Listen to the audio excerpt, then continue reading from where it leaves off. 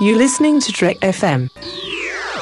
Want to join in the conversation and share your thoughts on this episode? Join the Babel Conference, our listeners' discussion group on Facebook. Just type BABEL into the Facebook search field, and we'll look forward to seeing you there. This is Steve Sansweet of Rancho Obi-Wan, and you're listening to the 602 Club.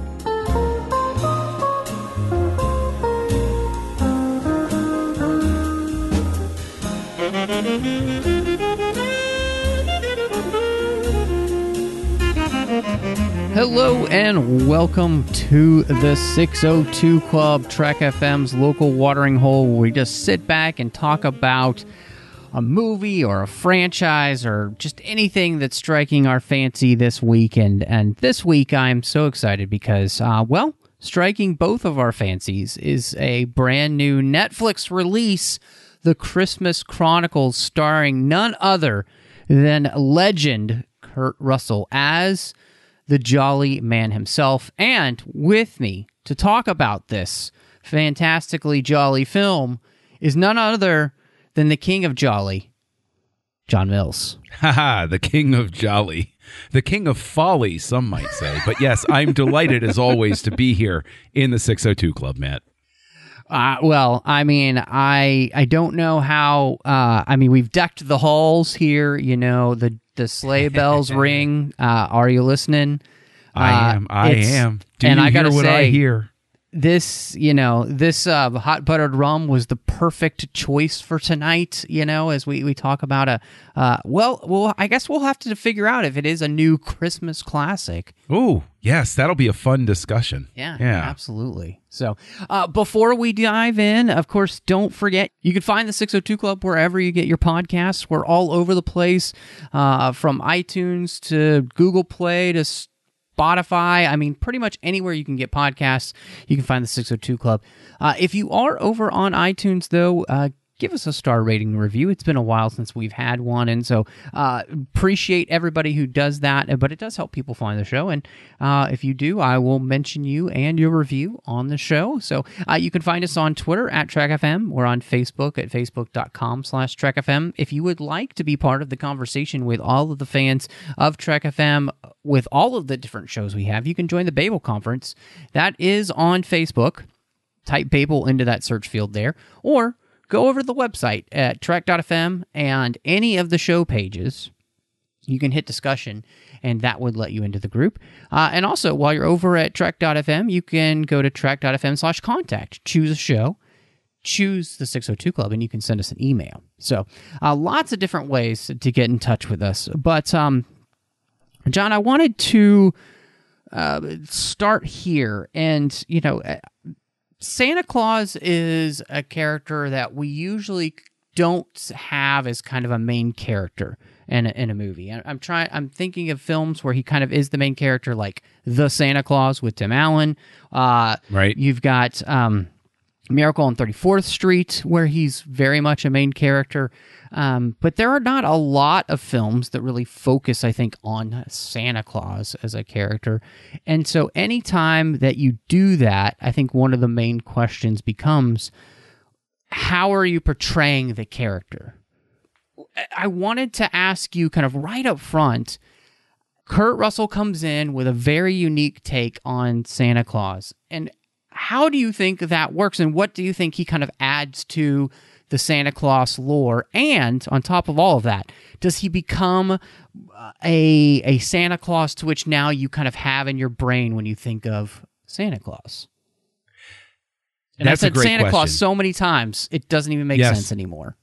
Well, that's the SEO value of your statement. But I will say that, yeah, Kurt Russell, you're absolutely right. Santa Claus, I think, is avoided as a main type of character because it's difficult.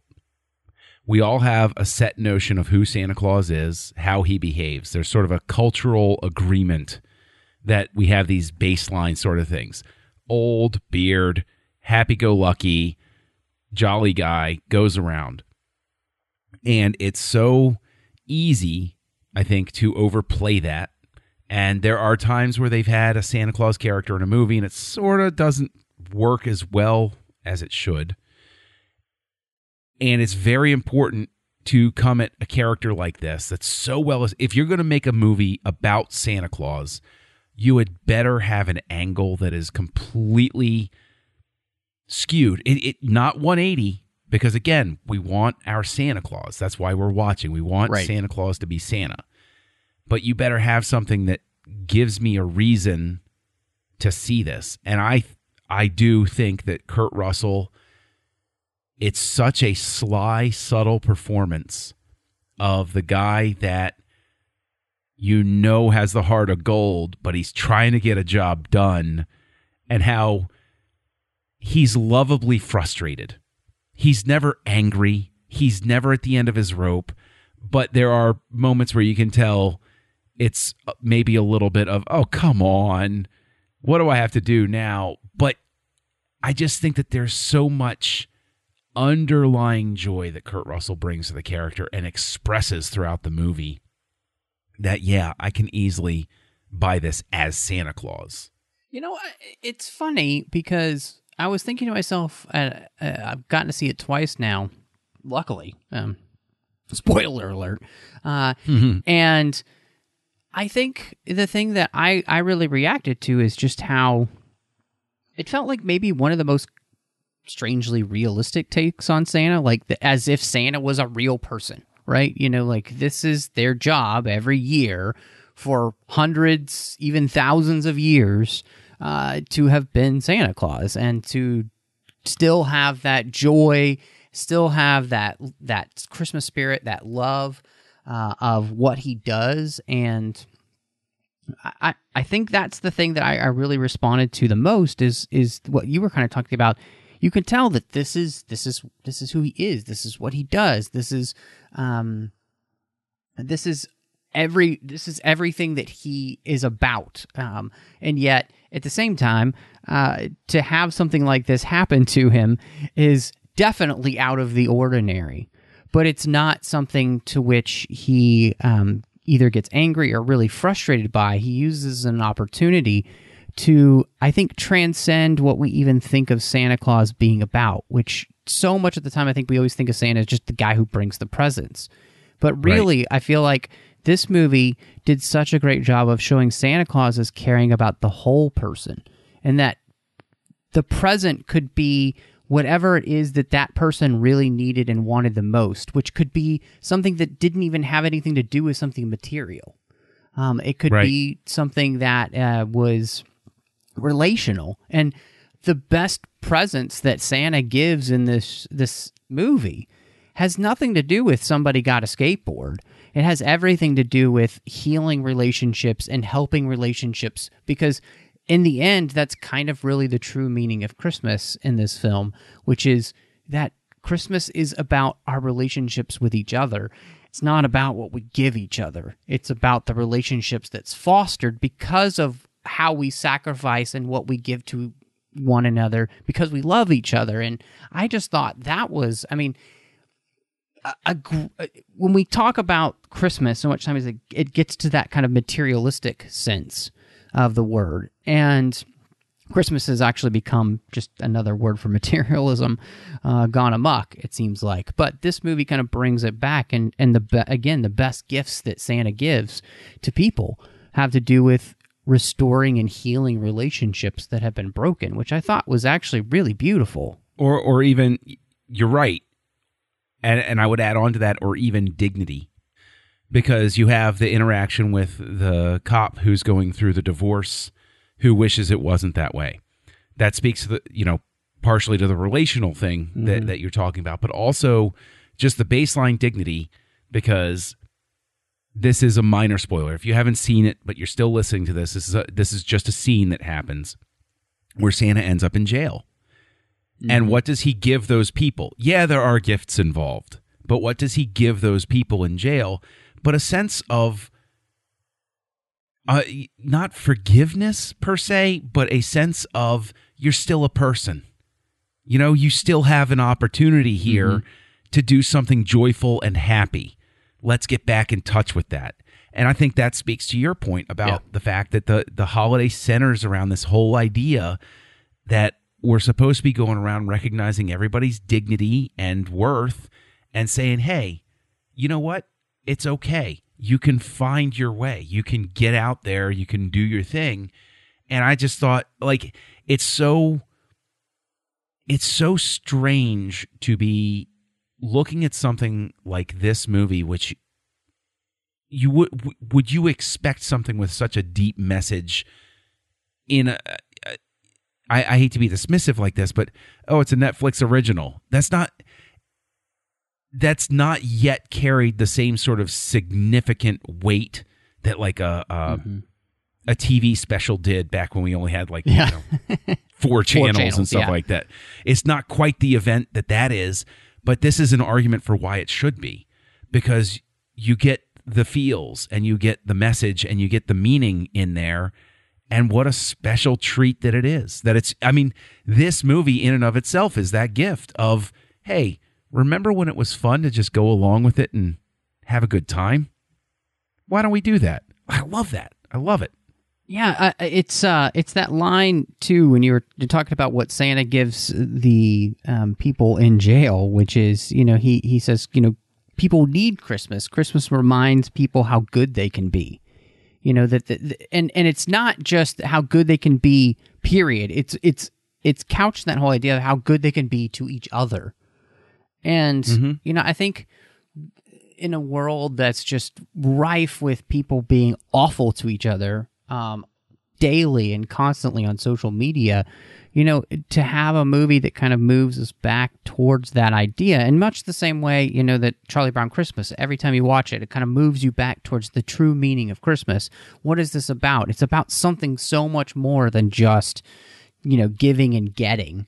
I love that Santa, like you said, he's taking care of everyone.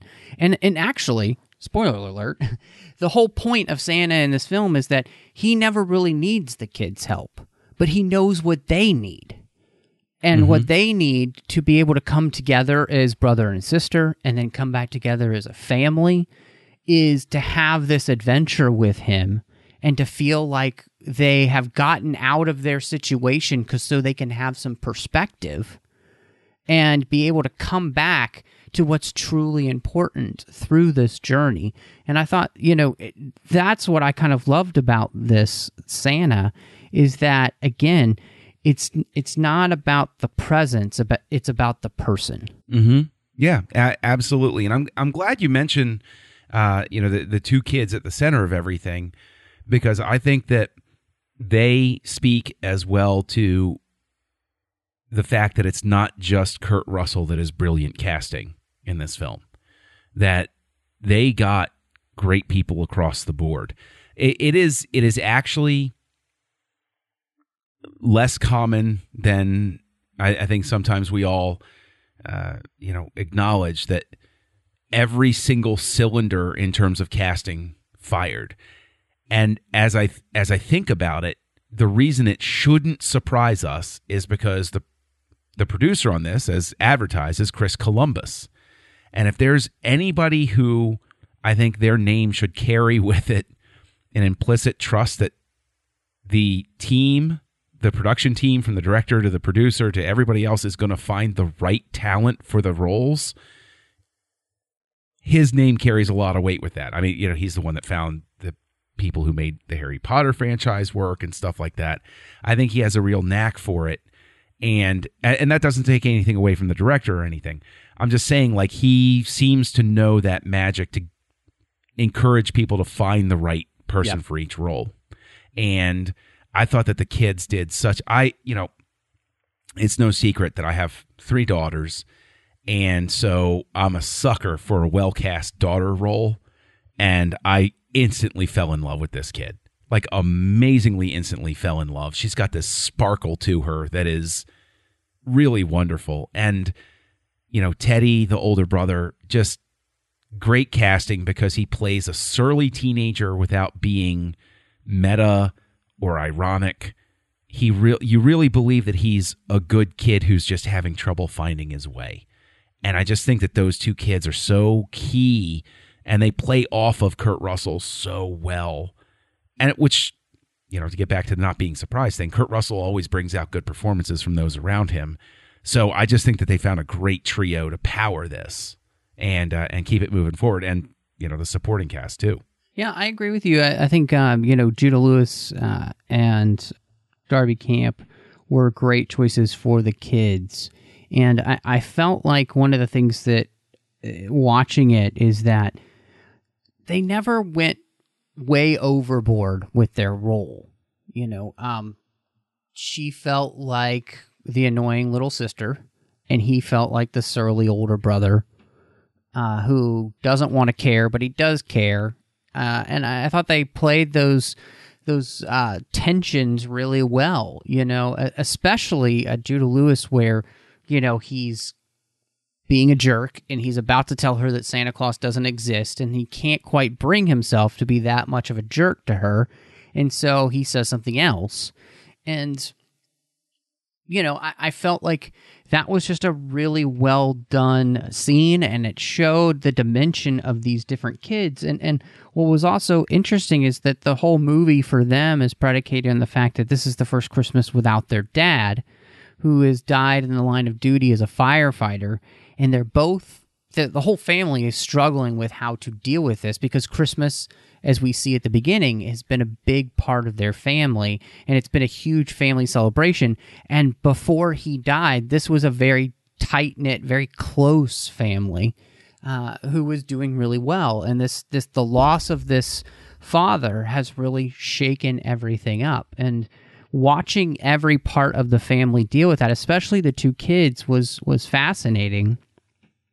And I really thought that what brought that out was the moment that these two kids go by the church. And I think it's interesting because Chris Columbus has this thing with churches and kids. We saw it in Home Alone, and we see it here. And there is that moment where they pass the church and they hear the song, which was their dad's favorite. And they begin to talk about their dad and the loss of him. And then they both mention that they haven't been to church in a while. Yeah. Since he left. And I thought it was so interesting because this movie has so much more to say about faith and all of those kind of things than just your surface line thing. Like they're tying faith into Santa Claus and yourself and family and something even more all together. And I thought that was really good because in the end, this movie, it became about the way that faith kind of saves this family. Like faith in themselves, because they have faith in their family, because they also have faith in something else bigger than themselves, which happened to be Santa Claus. And that faith actually leads them to transitioning from selfishness to selflessness. And both of the kids kind of move through that by finding a way to be selfless towards one another instead of being selfish as they have been throughout the beginning of the movie. And this whole adventure with Santa Claus brings that out. And I thought that was just, it's just one of those things. It's like if you're watching a family movie like this, these are the kind of things, and especially a Christmas movie, these are the kind of things that you want to be reminded of in a way that is fun and vibrant, but also, you get to those moments where it's emotional, and I think the kids did a great job of being able to pull that off and pull those themes through. Yeah, and I think to piggyback on what you're saying, which is spot on, I think that there's an acknowledgement and calling back to Home Alone, but then also with the kids' discussion here, the role that pain has in eroding your faith, and also the pain that's caused from losing faith in what have you. Let's just take Santa Claus. Santa Claus becomes a symbol for the faith of a child and what a painful thing it is to lose that, to go into the world with a more cynical, Teddy is moving into the more cynical mindset. Right. Nothing's real. It's all a waste. It's all a sham. It's all a lie. And the need to preserve some semblance of hope, whatever you want to pin it on, the idea underlying everything that you gotta find something to hang on to. You can't just go through from moment to moment just existing. There's got to be something that lights that fire. And I think that is really the most interesting way that Santa Claus winds up being a, the allegory or the metaphor or what have you within the context of this film, is that they're not even with Santa 100% of the time, right? And so there's almost this message of that thing that you have faith in, it ebbs and it flows, but you can hold on to it even when you think it's not there. You can hold on to it. And I think that's a really beautiful thing and wonderful to include. Well, and I thought it was really interesting too, because it becomes that thing of when you move from, I think, faith like a child to a more reasoned faith, and what is it you're putting your faith in? It has to be something that can withstand the test of trials and tribulations. And I think what we get in the film is the situations that the kids are put in with Santa give them that opportunity to be able to work towards those. I really liked the scene, at the end where, and I think that this is really beautiful because Teddy doesn't think that he can do it, which is to get the sleigh to go up. And Santa says, it's not you believing that you can do it. It's you believing in yourself, the way that your father has, the way that your sister, the way that I have. And there's that beautiful point of, and I understand this so well, where, you spend so much of your life, you make mistakes or whatever, you get down, something bad happens, and you really begin to doubt yourself. And it's only when you begin to believe in yourself and see yourself the way other people see you, and maybe, whether it's God or something else sees you, that you can really truly overcome. And that moment there, I thought, was a really nice, kind of beautiful moment, because it's such a true moment, and it shows the importance of what people in our lives, like family, like friends, like, God or whatnot, mean to having a successful life that can overcome trials and tribulations, like the loss of family or, something awful like that happening. Well, yeah, I mean, it's certainly something where I think, especially as you get older and certain tests come up, when I lost my parents both times, it was, it's a blow, and it takes something out of you. It takes some wind from your sails. But yeah, you're right. That message of trusting others, when they. There is a trust that you need to have, that when somebody says to you, I believe in you, you believe them. You trust that they're telling you. You don't reject it. And so that scene where Santa says, as we've all believed in you, basically, you got to believe in yourself. It's Teddy learning to trust what other people are saying to him, that there is somebody special inside there, that there is somebody worthwhile. And what's so fun, the fun flip side of that is that it's Santa comes across so early in a like a bumbling way, like when they first go into the pub to try to get money for a cab, and it's so subtle because somebody offers money and he turns it down. And he goes in, and you see that he's sort of testing everybody. It's like, who's naughty and who's nice? The first person, oh, you're nice. Okay, no, keep your money. I'm just going to be going along. And he tests everybody. And he finds out, and even has that offhand comment, oh, I hope you like coal. Yeah. But he goes from this semi-bumbling sort of type to, once the plot starts moving along, and you do realize that he's never been out of control, I think that helps give that scene with Teddy so much more impact, because you realize that it's about being given the opportunity to prove you can believe in yourself too. continually giving somebody the opportunity to step up to the plate, as it were. And I just will say, too, I mean, I think spiritually, it is that thing about, is God ever not in control? Or is he just allowing things to happen to you because he knows you need the lessons, right? I think that's exactly what Santa is doing with both of these kids. These kids need this experience to be able to move forward with their lives without their father. But in some ways, they need to kind of come to terms with who their father was and the sacrifice that he made. And that's something that's really big in this movie, is coming to terms with sacrifice.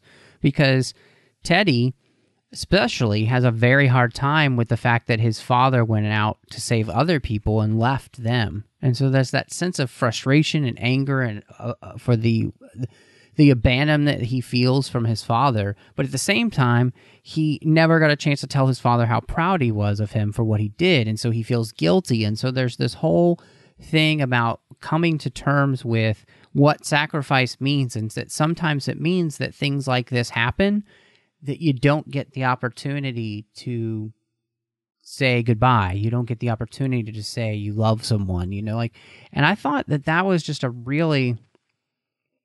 it's just a really well done conversation about how that goes.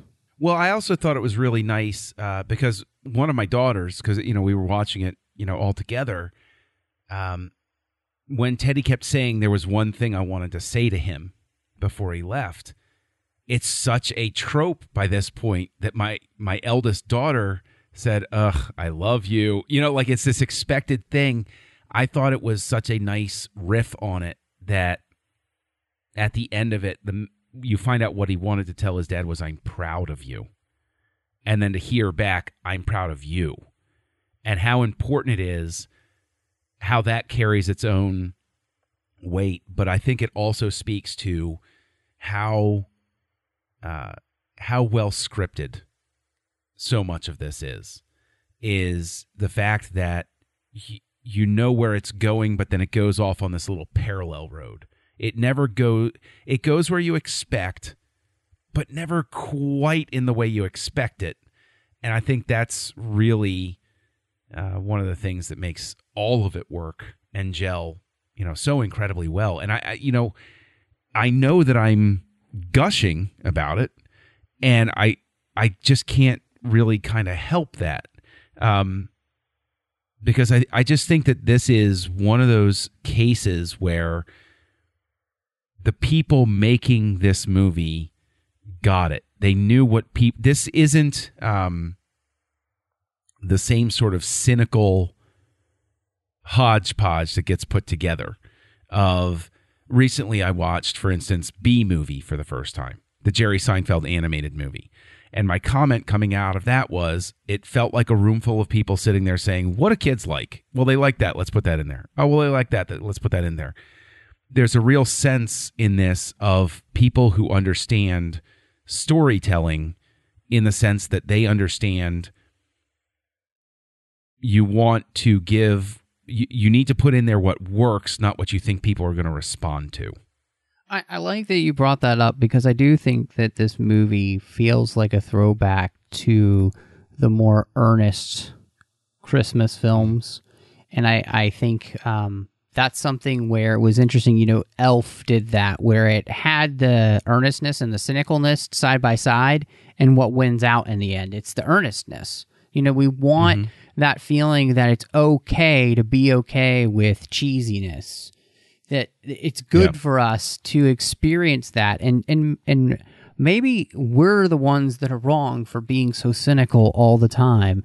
And maybe that's really what's wrong with the world, is the fact that we live in a world that has become so cynical that we cannot enjoy the simple things like family and friends and the idea of magic and fun and joy, and this movie is so full of those things.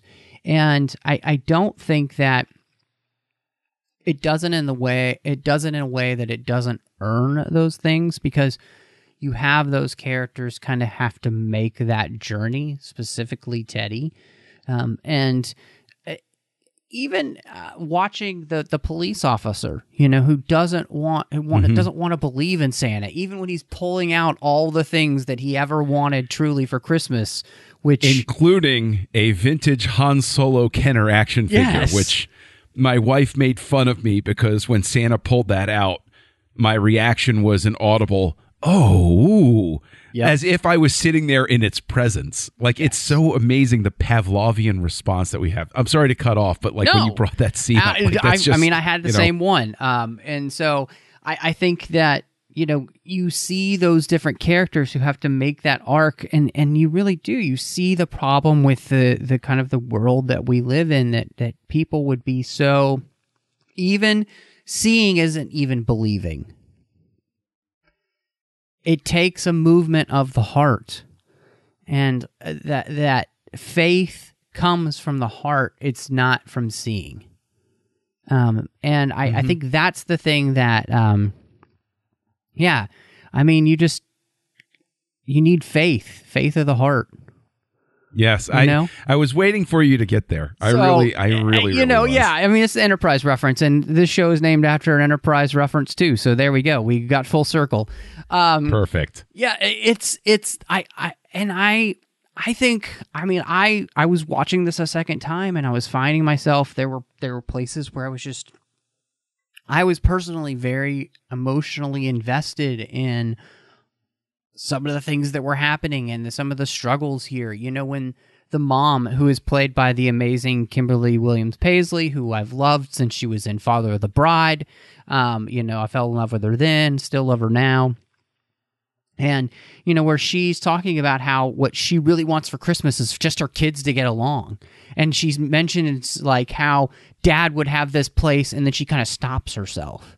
Like there's this real emotion because there is this missing person in their lives. And I think those kind of things are played throughout the film really, really well. I mentioned the moment where the kids are talking in front of the church. And then there's that beautiful moment at the very end of the film where they walk in with their mom, and the whole house has been decorated, and she says, "This is all I wanted for Christmas." Was just basically for her kids to be getting along, and for her family to be as whole as it can be, and to feel like they're going to make it. Even without this linchpin that's gone. And I just thought, it's so nice to see a movie that just goes there, to those heartfelt moments, but in a way that I didn't felt like a Hallmark movie where you're just like, oh God. Yeah. Yeah. That's the thing. Maybe it's, yeah, I guess that's back to that thing of like, this doesn't feel assembly line. This feels like it's put together with love. It's the difference between like a handcrafted piece of art and something that you buy that's like, printed by the thousands on a tin sign. And it's like, they both have their place sort of thing. But like, this is that lovingly handcrafted ornament that you put on the tree. And the thing is, while we gush about it, the one thing, there were two things about this where I thought they were missteps of a sort. The first one, the primary one, because visual effects wise, I can work with anything, whatever. But the primary one was, I thought, very cute, in the sense that it winds up being an unintentional callback, or maybe it's intentional, I don't know. But where Teddy ends up with the Chop Shop gang is my very first knee-jerk reaction was, this feels like it's straight out of Adventures in Babysitting. And which another Star Trek tie-in for y'all, Anthony Rapp's in that movie. And I said, wow, yeah. And I started thinking about it, and I confirmed it afterward. Yeah, Chris Columbus directed that movie. So it makes perfect sense that something like that was grafted in, because stealing cars is a crime, and it's wrong, and it's immoral, but it's not the same as like dealing drugs or hitmen or stuff like that. There's a little bit of little bit of a gray area there where there's danger implied without it being overbearing. Gone in 60 seconds. We kind of every once in a while glorify this kind of. Yeah, I get what you're saying. It's not the same as like, I mean, for a kids movie and a family movie, you don't want these to be like cocaine dealers. Right. I just thought that because the then you need Al Pacino. Oh yeah. Oh god. Scarface meets Santa. Make that one Netflix. That sounds like a movie that Quentin Tarantino would direct. Tony Montana wanted to conquer the North Pole. But talk about white powder. It's an endless supply. But that's the one thing, like that, in terms of the flow of the movie, it just was clunky.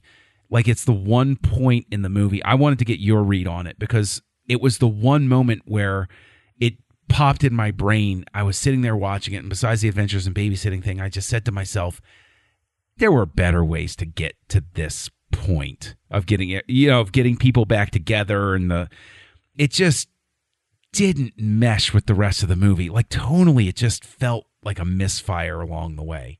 Did you feel the same way about it?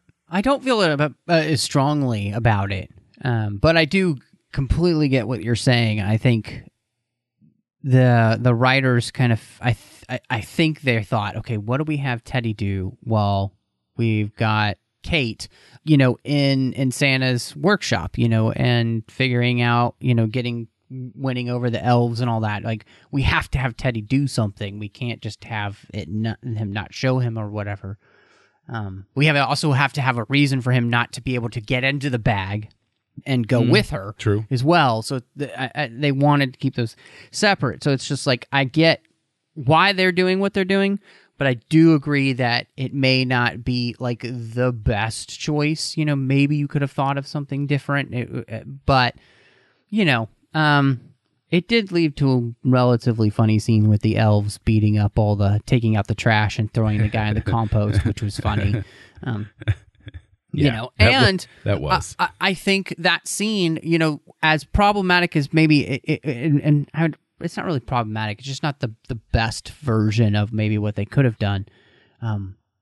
But I did love was Kate in Santa's workshop, and I loved the imagination that they had with how the bag works, and the fact that obviously Santa's bag can't carry every single toy for every kid all night, so there's this whole magical like vortex that the presents come out of the North Pole and into the bag, and then so I think that's all of that was really fun. And then just even being in Santa's workshop, and I always enjoy the way that people kind of portray the North Pole. And what I kind of loved about this one is that it had a very, it honestly had a very Harry Potterish feel to it. It felt a little bit like Ollivanders or somewhere like that. The way that they had all the letters set up and the little filing cabinets and everything. Like, I thought all of that was really well done, really well designed, so that you got a good sense of the world of Santa without visiting the entire North Pole. You just got this taste, but it felt really cool. It felt like 18th century, 17th century type feel to it a little bit. Again, that Harry Potterish feel, and which makes sense with Chris Columbus a little bit. But all of that stuff was really good. It, like you said, I think it was just the other side where it's like what they gave Teddy to do, not as good as it could have been. I wasn't particularly nuts about the I thought that the elves existed in a strange place where they were caught between realism and cartoon. Mm-hmm. And they never, like, they straddled that line, and sometimes they straddled it okay, and sometimes it was not, it didn't play as well as I think they wanted it to. But the qualifier with that is that I think that the elves were funny enough. Like, I got legitimate chuckles out of them. The scene you're talking about where they beat up all of the gang members and everything. But even the one who's constantly eating the candy canes, and Santa's like, "Come on," okay, but I love them so much, and because I'm not going to try to speak, Elfish. As yeah, it I were. haven't learned it yet, so I'm still working on it. Although I will say, you pointed me to the Empire podcast where they interviewed Kurt Russell about this. That was a good one too. Yeah, it was fantastic, and to find out how much of it he was, he had a hand in helping shape, in terms of the elves having their own language, and that Santa would be fluent in it. They wouldn't be talking, they wouldn't be, because apparently in the original script it wasn't written out as, now they're speaking a foreign language to each other that nobody else can speak. I thought that was so clever, and what I thought was even more fun about it was, as a lifelong Star Wars fan, as you are, I revel in the gibberish languages that can come out of these things. And I think this one gets an A+ as a gibberish language, like, Huttese or Jawa or anything like that. Yeah, I think the thing that I really liked about it is it kind of felt like, Finnish or Swedish or one of those languages, so it felt like it had a reality to it. And it makes sense, obviously, when you have, Santa being in the North Pole, that the language of the elves and his language, when he's, he says to his wife at the end, I spoke a lot of English tonight. She's like, I heard, but the fact that they speak in this language all the time, because this is the language of the North Pole, it makes complete sense that it wouldn't be a language that we're familiar with. And so it would be language all its own. And I think, to me, that's the thing, mentioning with, Kate being in the North Pole, I think just I call it the Santa's workshop of it, what they created for Santa and the Santa lore was really well done and so smart. The magic of how he gets in the buildings and everything, the flight of the sleigh and the wormhole effect that they have of wasn't that great? It was so awesome. I mean, using the idea of the Northern Lights is basically his wormhole thoroughfare to the different cities, so he can get there in seconds. I felt like they actually sat down, and like you mentioned, Kurt Russell was a big part of this. Sitting down, figuring out, if we're going to do a Santa movie, how do we add to the lore of Santa? Somebody who's existed for, 1,800 years in tradition, from St. Nicholas himself all the way to now. How do we really make this feel unique? And I really enjoyed everything that they added to the lore of Santa, even to the fact that, Kurt Russell's a guy that's in shape, which makes more sense than a guy who's really, really fat, trying to make toys, bending over a desk all day and stuff. It made more sense for this to be a dude that stays in shape. Yeah, and I thought that was such a great running gag. How he got so bent out of shape every time he saw the portrayal of himself as a big fat guy, and he's just like, "Come on, a guy stays away from sugar, he hits the gym." It's just, or when he stood up and he does my butt look big to you? Like, the billboard adds 80 pounds. I absolutely love that. Like, how frustrating it would be for him that he has to look around and he doesn't look like that. In a way, you know what it kind of reminds me of is the character name, I think, was Finn in Tangled, where his wanted posters were always wrong. Yes, they just could never get my nose right. Yeah. And then he gets that one where it's so awful. He's like, "Oh, now they're just being mean." Yeah, but that's the thing, is it's such a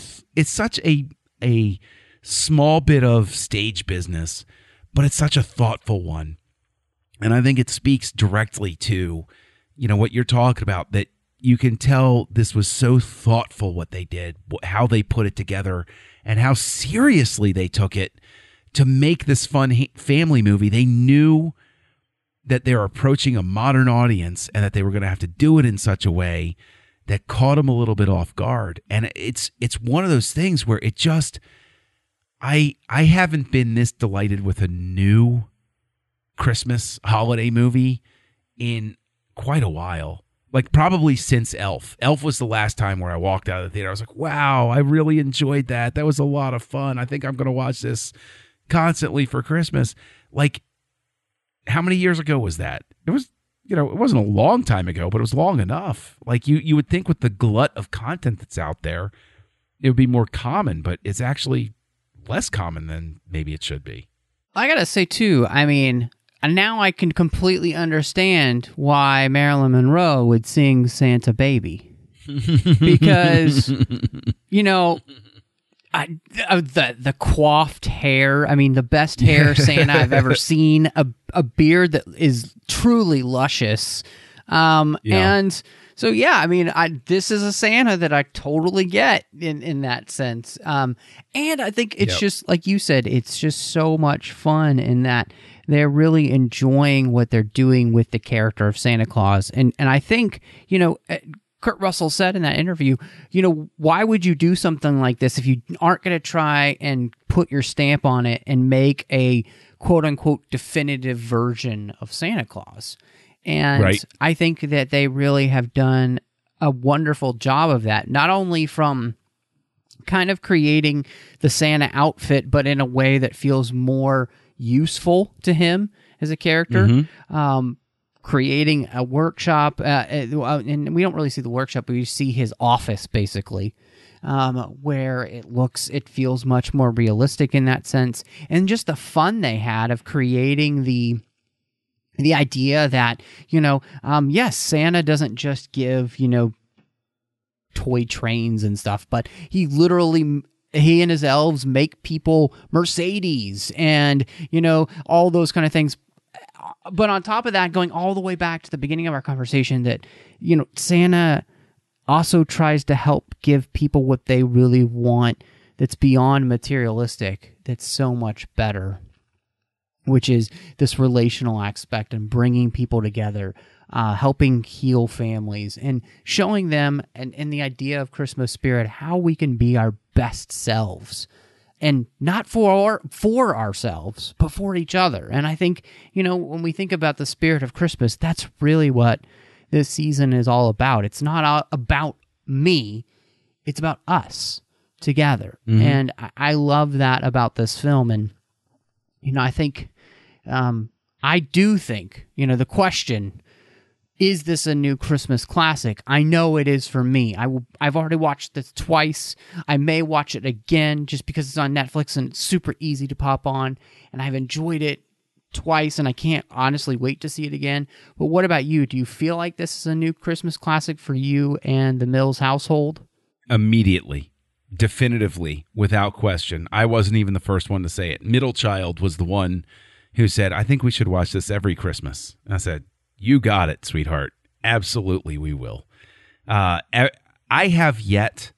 This is one of those things where it's fascinating to me sometimes how you can go through and you're never quite sure how people are going to respond to a piece of entertainment. But this is the first one in a bit where everybody I've spoken to who has experienced this has come out of it and said, yeah, I really like that. Like, there's nobody said a bad word about this that I've interacted with. And I think that in and of itself speaks to its quality. I'm sure there are people who weren't bowled over with it, different strokes for different folks and everything. Yeah. And that's fine. But it's really fun when you see sort of an overwhelming experience where, regardless of anything else, everybody you personally run across says, yeah, I really like that. It's mm-hmm. just fun. It's this, in a sense, it spreads its Christmas spirit on itself because, this is a shared experience that a bunch of people are enjoying with each other. I like that. Well, and it was funny. There's an article in Variety that was covering a bunch of topics about Netflix, and the owner or whatever of Netflix came out and said, that the guy who runs Netflix, I have no idea, I don't remember. But I do remember what he said about Christmas Chronicles, and that it had been watched in a week over 20 million times. So it's a lot of views. And I think this is truly a movie that you can sit down in the Christmas holidays and enjoy with the entire family. Think about that, though. 20 million times. If this were a box office release and those same 20 million people paid money per ticket to view this, think of the box office behind that. Think of what an overwhelming success that is. And it's amazing because is this an indication? Is this a turning point that people aren't quite realizing? Yes, House of Cards is a hit. Yes, the Marvel Netflix shows are hits. But is this the first breakout success of these original movies in this market that they're putting out there? Is this something where people are going to look back in retrospect and say, that's the moment where it really became different? Because look at the numbers behind the people who were watching this.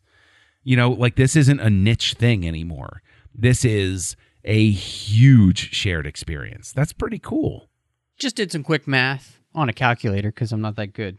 Oh, me neither. Why do you think I left it nebulous and say imagine the box office? Because I am not doing that in my head. Yeah, so I actually thought about that question, though. And so I was thinking to myself, okay, what if 20 million people watched this for $15 each? That's $300 million. Boom. Opening weekend. That's a lot of money, man. It's a lot of money. That's bigger than any opening that I've seen in a really long time. So, yeah, you know, I think, you know, this is a film that proves that, one, people want movies like this, where they're safe for the whole family, honestly, and reminding us of what's truly important in the world. But two, they're just doggone fun, you know? And so if you were going to rate the Christmas Chronicles, John, what would you rate it? My analytical self gives it a 4 out of 5. My emotional self gives it a big warm hug and sits down with it and shares a cup of eggnog because that's how I feel about this movie. Where'd you end up at? I'm right there with you. I think it's 4 out of 5. And I do feel like it's a big old cup of hot chocolate, you know, and mint hot chocolate at that. So the good stuff. It's great.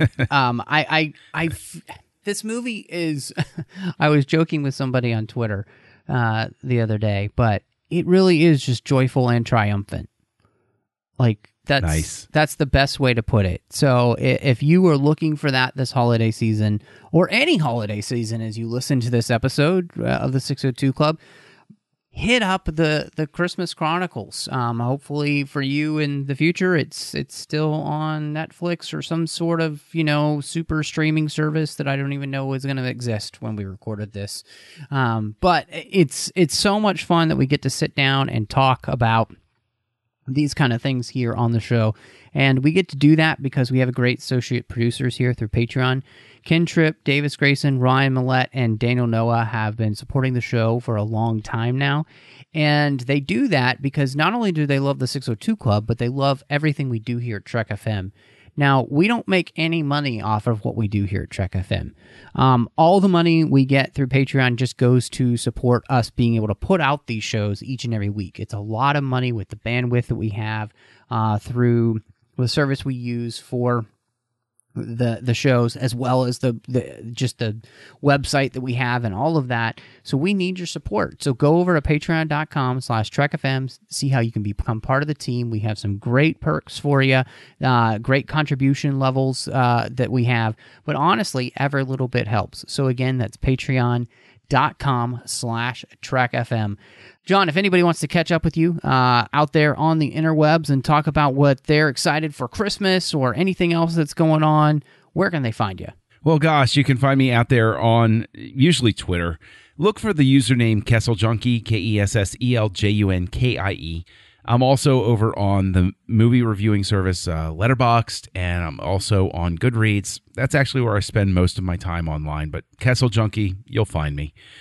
And of course, you can also find me co-hosting Words with Nerds with my pal Craig, but you can also find me over on the Nerd Party Network, co-hosting a show called Aggressive Negotiations, which is a Star Wars podcast that plumbs the nooks and crannies of a galaxy far, far away with a charming Jedi Master by the name of Matthew Rushing.